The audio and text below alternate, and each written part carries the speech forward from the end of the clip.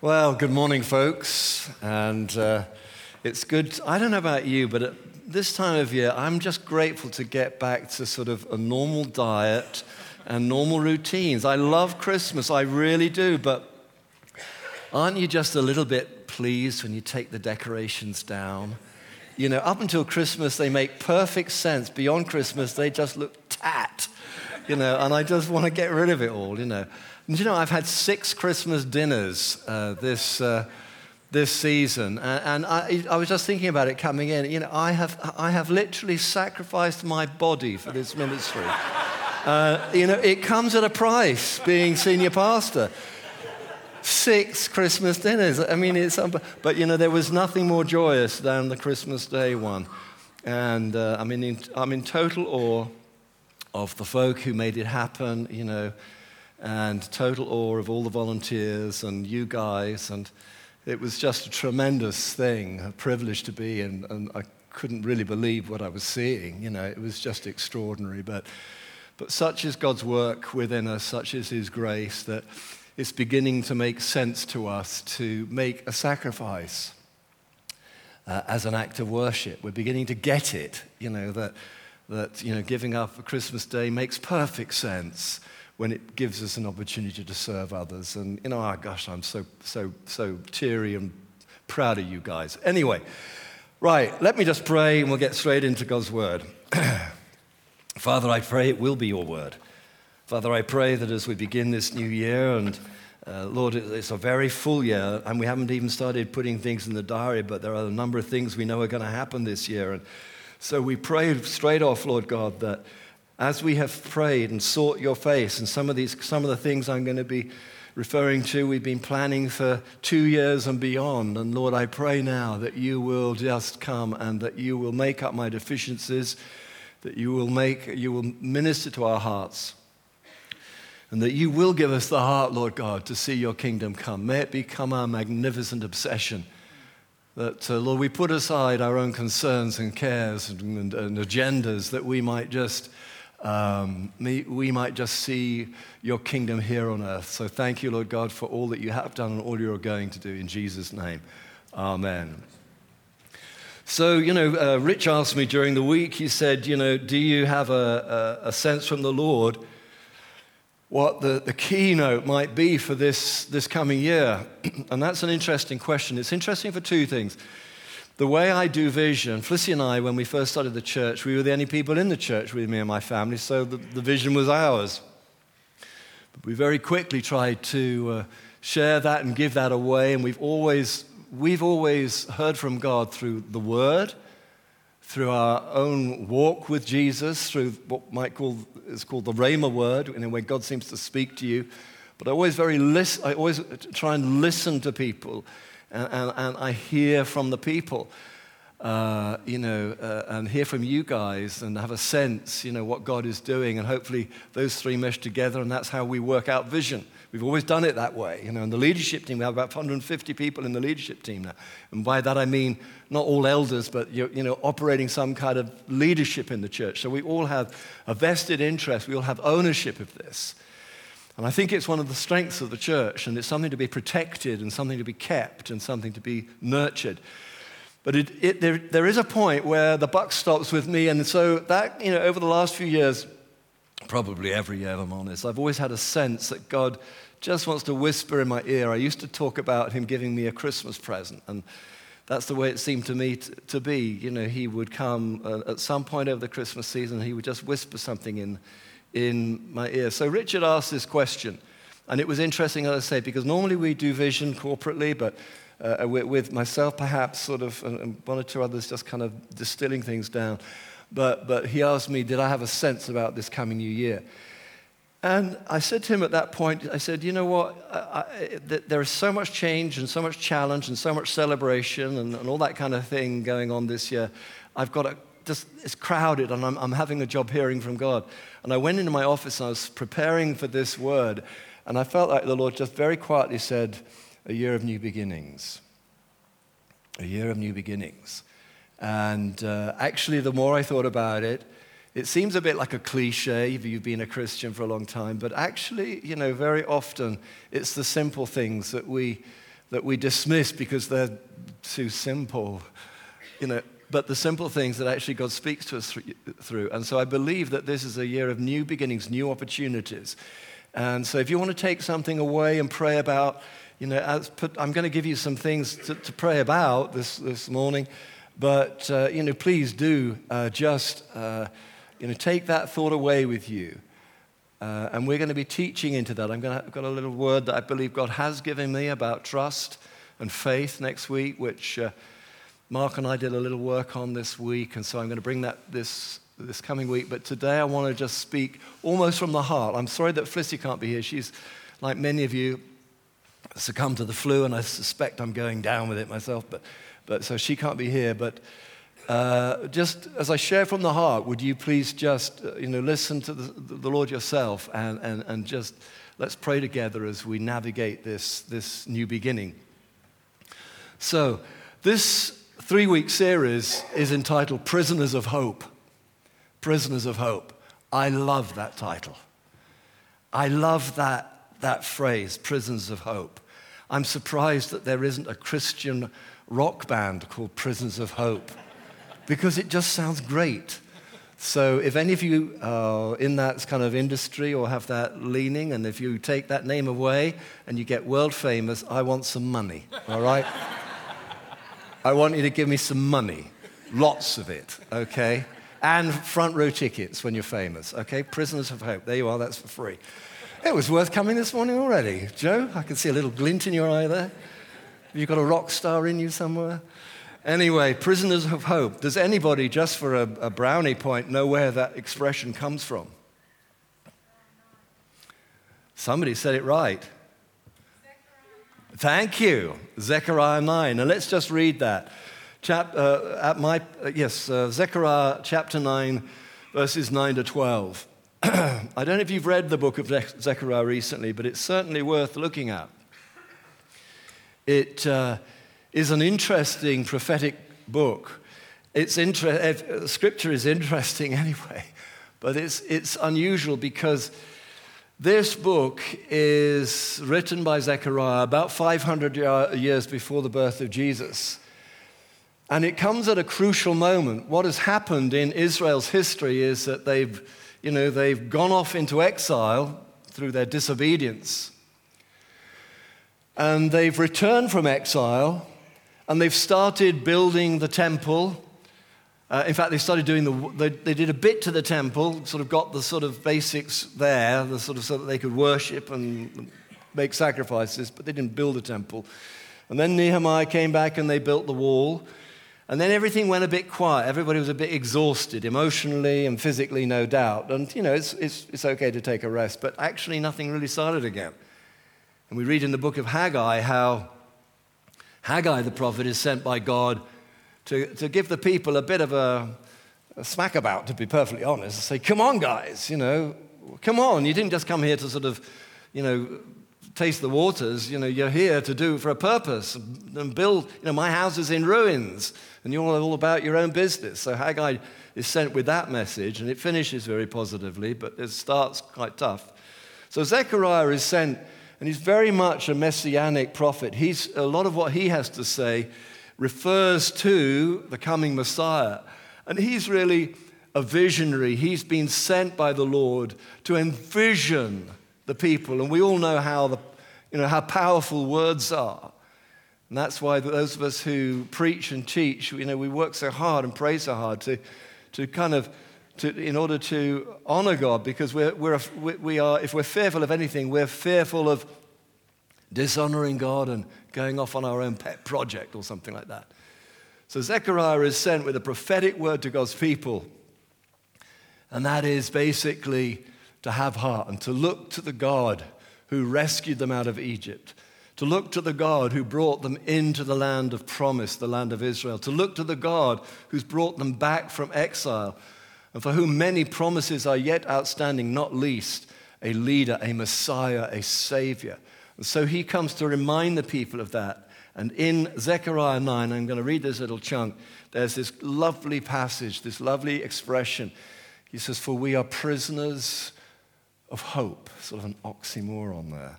I love it. I love it. Okay, so let's just look at this then. And it says here, verse 9, chapter 9, rejoice greatly, daughter Zion. Shout, daughter Jerusalem.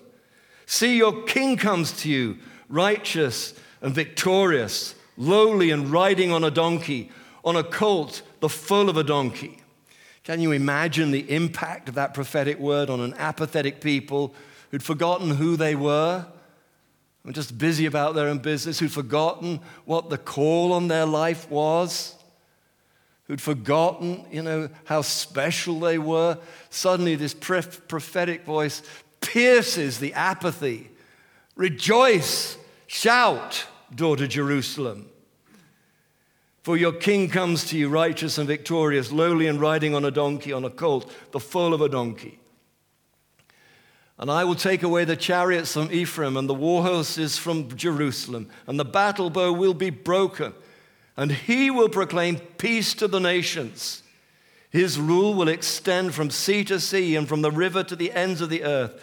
And as for you, because of the blood of my covenant with you, I will free your prisoners from the waterless pit. Return to your fortress. And who is the fortress? The fortress is God himself. He is our hiding place. He is the people's hiding place. Return to your fortress, you prisoners of hope. Even now I announce that I will restore twice as much to you, says the Lord. And so it goes on. If you've got an hour or so, I would encourage you to read that book. Lovely little gems that we often bandy about if you've been a Christian for more than 10 minutes. And often we don't know where they come from. Not by might, not by power, but by my Spirit, says the Lord. It's in Zechariah.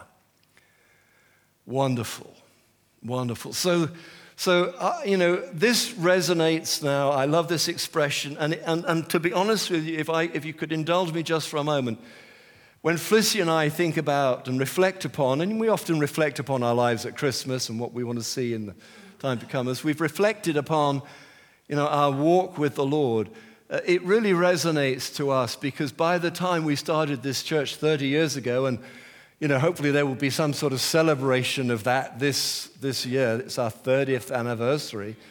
Give the Lord, give yourselves a clap, When we started the church, most seriously, and this isn't to glean sympathy, but we had no job. We had no car. We had no house or home. We had 4 kids. We had, enough furniture to fill 2 transit vans, 1 transit van and 1 open truck. People were saying to us at that time, because we'd been involved in a successful ministry, they were saying to us, bishops were saying to us, one bishop was saying, well, you can't do this, what about your pension? What about your pension? Well, now I worry about my pension, but then it seemed like the last thing that was on my mind, what about your pension? Another one said, you should not do this and he threatened us with legal action, truthfully. Said, you are schismatics if you do this. So we were having been a relatively successful businessman early on, we were much further on. And we were in a place where, boy, the burden of it, the sense of being overwhelmed, coming to a city that seemed to be over-churched, simply because we felt God called us here. But, the truth was that we were prisoners of hope. We were prisoners of hope.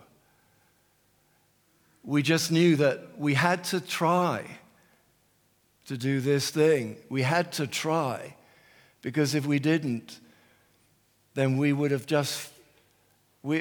been just disobedient to what we thought we knew of the living God. So that whole sense of being a prisoner of hope, and that hope within us driving us to take ridiculous, audacious, irresponsible, what about the children, Chris? What about the children? They'll never go to university. Well, they didn't. but we were prisoners of hope.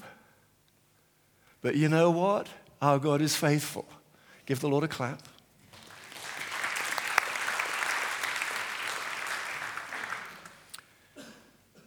Because not by might, not by power, but by my Spirit, saith the Lord. And he has proved faithful. Not by might. If I'd had all the resources in the world, I couldn't have made it any better. Not by power. If I'd had the backing of the Church of England instead of its hostility, it wouldn't have made it any different. Not by might, not by power, but by my Spirit, saith the Lord. And by the grace of God, here we stand today. Not just a church, it's not just a case of, phew, wow, we survived, but how have we survived? Oh my gosh. Not by might, not by power, but by my Spirit, saith the Lord. Make no bones about it. Dispel any doubts. God is in this thing. Thank you, Lord. So this year then, we face challenge. We face change. There's some celebration. And there's also new beginnings. And as we think about, and I want you to go away and reflect about this prisoner of hope thing. Last year we talked about and sensed God was saying that we were coming of age. As you come of age, and I'm going to be dotting around a bit, my dear AV friend. I can't see who it is up there, so just bear with me. It's the Lemsip kicking in, I think. But coming of age means a deepening in devotion. It means a deepening in self-discipline. It means a deepening in accountability and a deepening in integrity. That's what it is to come of age, and you take your place in the church. But as we come together and as we embrace what God has for us, we find ourselves, all of us, prisoners of hope. Every successful ministry in this place began with a dream, began with a vision, which we all began to pray about and get to.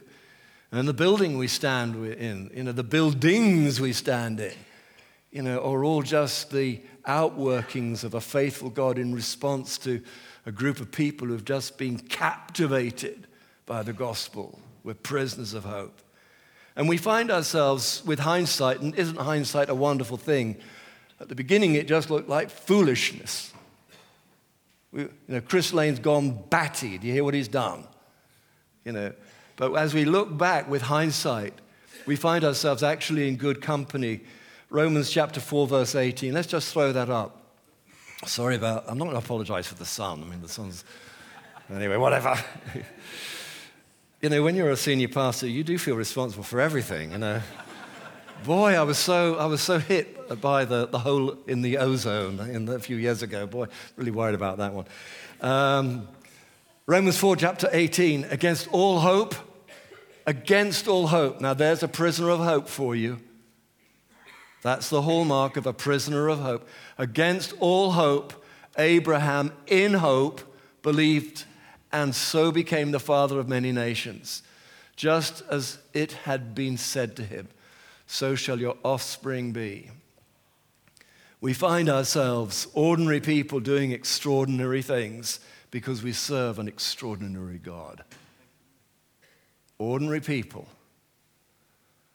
doing extraordinary things because we serve an extraordinary God. So this year then, we're going to face challenge. Well, Richard has already mentioned the final phase. And folks, let's get that done. There are other things that we need to be about, but let's get that done. And again, I'm just so grateful to God and so proud of you guys because, we've raised, Karen sent me the number on Friday, £118,000 since we launched it a few weeks ago. And I've not been, battling for this. I've not been going on about it all the time. But please pray about that. Let's give sacrificially so that we can make this thing happen. So there's challenges this year, which I'm sure will lead to celebration when we open again. And we are hoping that in September of this year that we will have another grand opening of all that next door. And at the same time, maybe we can include, 30 years of the St. Albans Vineyard. Praise God. Let's kick our heels and have a bit of a dance. And I think last time we had the Blues Brothers in here, which was phenomenal. I've never been so hot and sweaty in my life, Suddenly nobody wanted to hug me, But it was great fun. Let's celebrate. Next year also, we're going to face some change. And after 30 years, and for myself, 41 years in the ministry, I'm aiming to retire this year. And Flissy is going to retire in September. We've been working with the directors for 2 years now as we prepare for this. And the plan as it stands at the moment, but sometimes, changes come, is that come September I'll step aside from being the senior pastor. I've agreed to stay on for a while, a year or so, in a very much reduced capacity, simply to, nurture the transition, and we'll see how that develops. We'll see how that pans out. But Flissy and I are both in our 65th year, and we can't do this forever. And in the moment, I'm doing well. I'm great. But the truth of the matter is we want to hand this over while it's a going concern, not when Richard is having to wheel me on here, drooling, and, and it just being embarrassing. The image that we've embraced, we felt the Lord gave us right at the beginning, is the way this should change over is it should be like a relay race, a really well-rehearsed relay race. And we've all watched the relays, the 400-meter relays, 4x400 in the Olympics. And when you see a well-practiced team doing what they have trained for 4 years at the Olympic Games to do, and when the transition from one runner who is going at full pelt hands the baton over to another, they run alongside for a little while, and when that happens, it's beautiful. And world records tumble. But it can also go, oh, so wrong. And haven't we, all of us, at some point gone, oh, when somebody trips up or they drop the baton or somebody dithers or gets on the wrong side. So help us, God, it's not going to be like that here. So help us, God, by working together, praying together, and guarding that sweet unity that we have. We will go on, not just to celebrate 30 years or celebrate that, but celebrate a wonderful new beginning. When a new senior pastor and his family, presumably we may not have a family, will take over. And at the end of this month, we're going to be advertising nationally and internationally for someone to come and replace us. We have got a wonderful team here. It has taken a bit of a battering, I have to say, but we have a wonderful team here. And you are wonderful people. I wouldn't say you were easy to lead. You are challenging at times, but it's always been worth it. Because look what God has done. It's always been worth it. So, and Flissy and I are hoping that we will be able to stay on as members of the congregation. This is our family. You are our family. This is our home.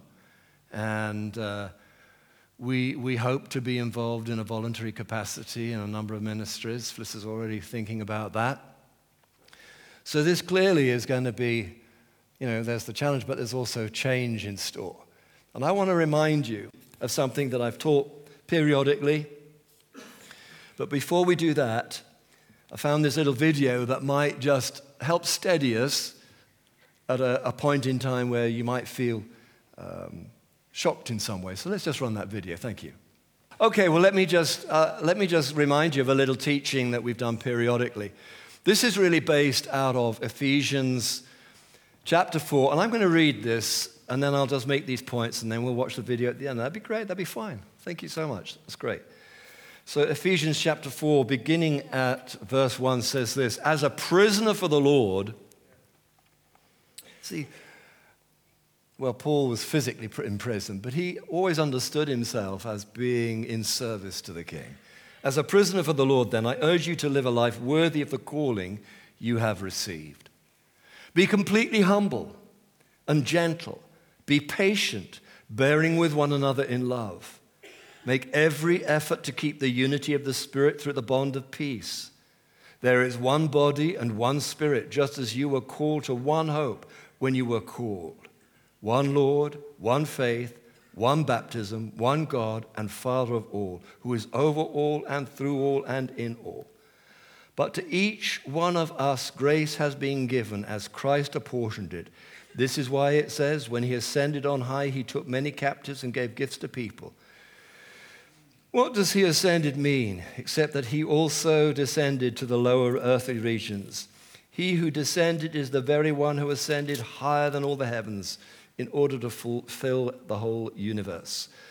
So Christ gave himself apostles, prophets, and evangelists, pastors and teachers, to equip his people for works of service, so that the body of Christ may be built up until we all reach unity in the faith and in the knowledge of the Son of God and become mature, attaining to the whole measure of the fullness of God."